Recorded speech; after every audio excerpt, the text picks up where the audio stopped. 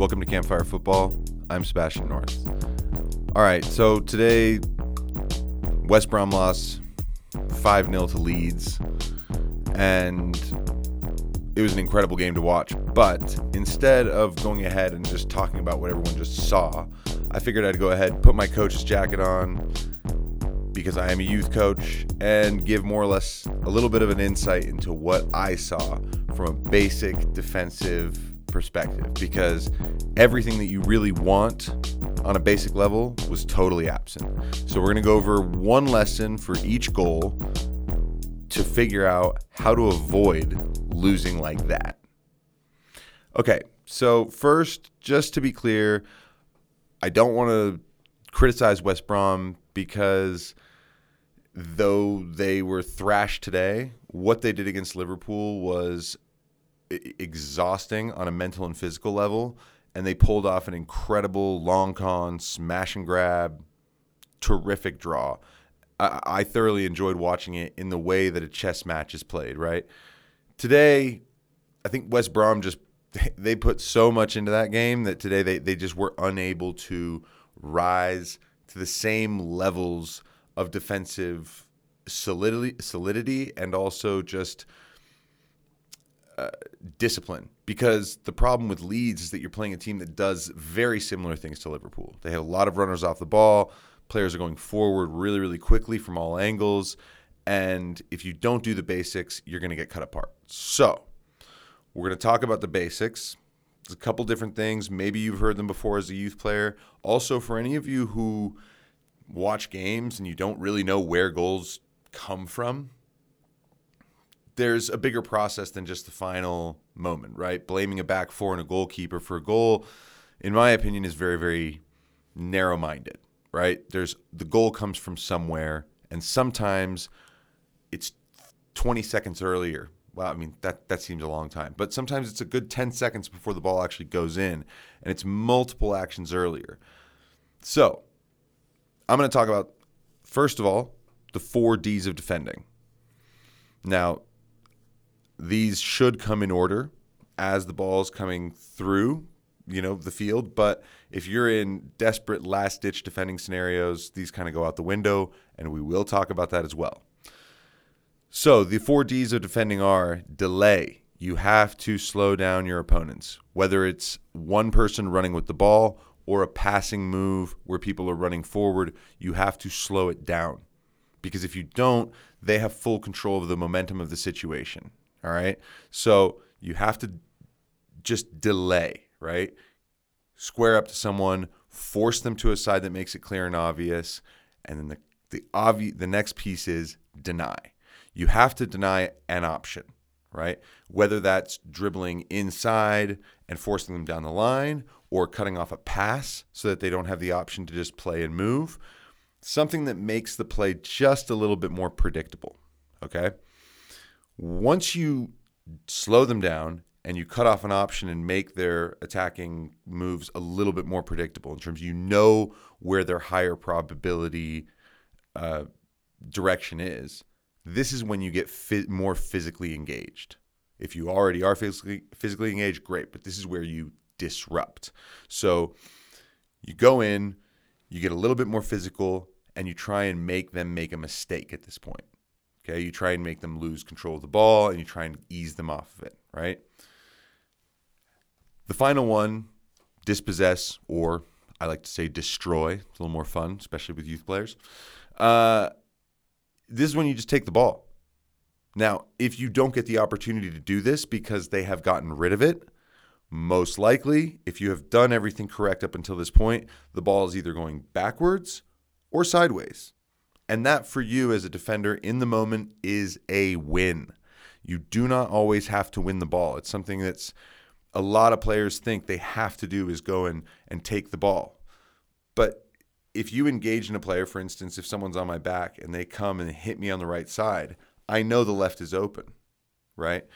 So you have to slow people down. Then you have to cut off an option. Then you have to get a little bit more physical and start to really force them into a mistake. And then you take the ball. Okay? The next piece I'm sure a lot of players have heard this. Every coach has heard this over and over again. It's pressure, cover, balance. Okay, you need someone to go to the ball, you need someone to cover them, and then you need someone to stabilize the group so that if the ball shifts, everyone can shift and you're still in the right positions. Those are the simple things for all youth players out there. And if you look at the 5 goals, well, a lot of that was absent. So, goal number 1.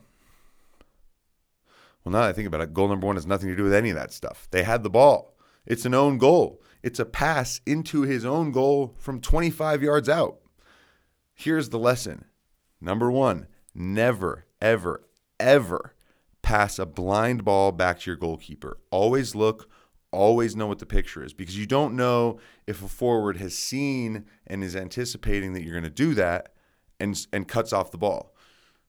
And in this situation, you don't even know if your goalkeeper is where you think they might be. Now, credit to the goalkeeper who did the right thing by not asking for the ball in front of their own goal, because bad things can happen that you can't plan. I've seen balls bounce over goalkeepers, swing of the ball, just bounce over a little piece of grass, of turf that's kind of, like a divot. I've seen goalkeepers show and ask for the ball and the ball gets played right past them. I've also seen goalkeepers just make a mistake, take a bad touch, and it goes under their feet and goes in. So don't take the risk. If you're a goalkeeper, stand outside the goal. And as a player, always know I'm never passing it at the goal. It's always to the outside of the posts.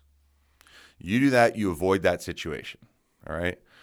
So now we can move on to the second goal, because you've done a good job. All right, you gave them a gift. But you're still in the game. It's only 1-0. You just were 1-0 against the champions until 3 minutes from the end and equalized. So no big deal. But you still have to do the basics right. And so now we move on to our next one.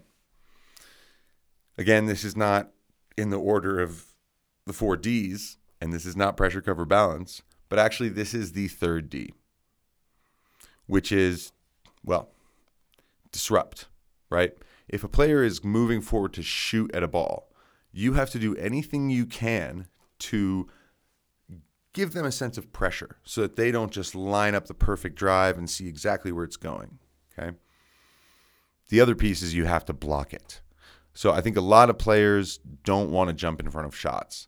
The reality is it hits you in the face less than you think. And if you watch today, 3 West Brom players were coming across the box and all of them just kind of ran and watched it go by them.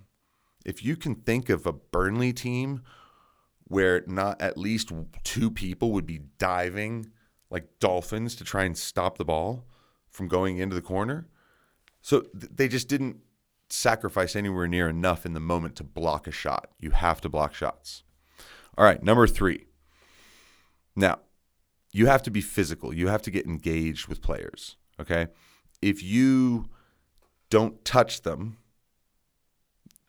they are just going to pass and move by you. And they're going to do it with a lot of ease. And they're going to start expressing themselves, and they're going to get better and better and better. This was happening all game, but on the third goal, Leeds came from deep in their own end, wonderful passing move, and it looked terrific, all the way into the West Bromwich Albion penalty area. And the first time that anyone really got touched was a hand on the back of Jack Harrison's, just right on the top of his back, while he was shooting to score. But the whole move up until then, there's no shoulder to shoulder, there's no grappling, there's no getting right on someone's back to make sure their first touch isn't perfect or the layoff isn't perfect. And what Leeds looked like they were doing was just passing through gates and cones and doing a passing pattern. And at no point were they physically destabilized enough to potentially make a mistake. So it was so smooth. And this built their confidence. And by this time, you're 3-0 down. It's happening quickly. Goal number 4 comes in. Lesson number 4. Why are you not marking up? There are players running all over the place, wide open.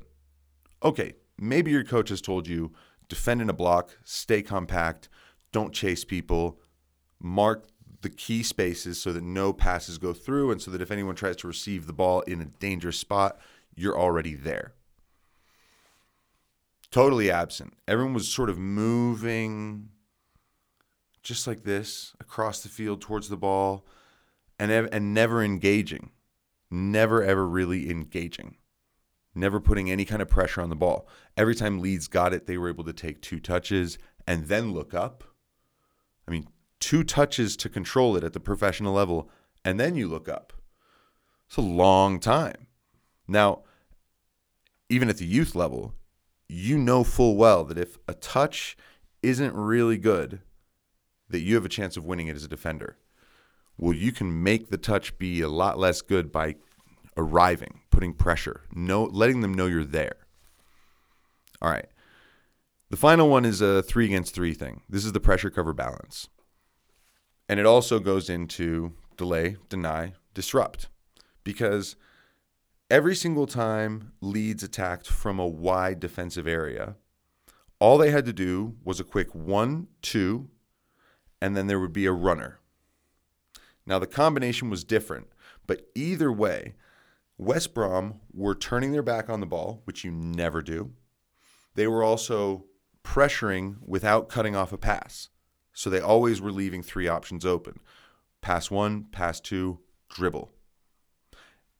As a result, they would turn into a flat line, and it's just too easy to dribble through that and to go through that. So those are my 5 things. It's really, really simple. I just, from the top, never play a straight ball back to your goalkeeper. Never play a blind ball back to your goalkeeper.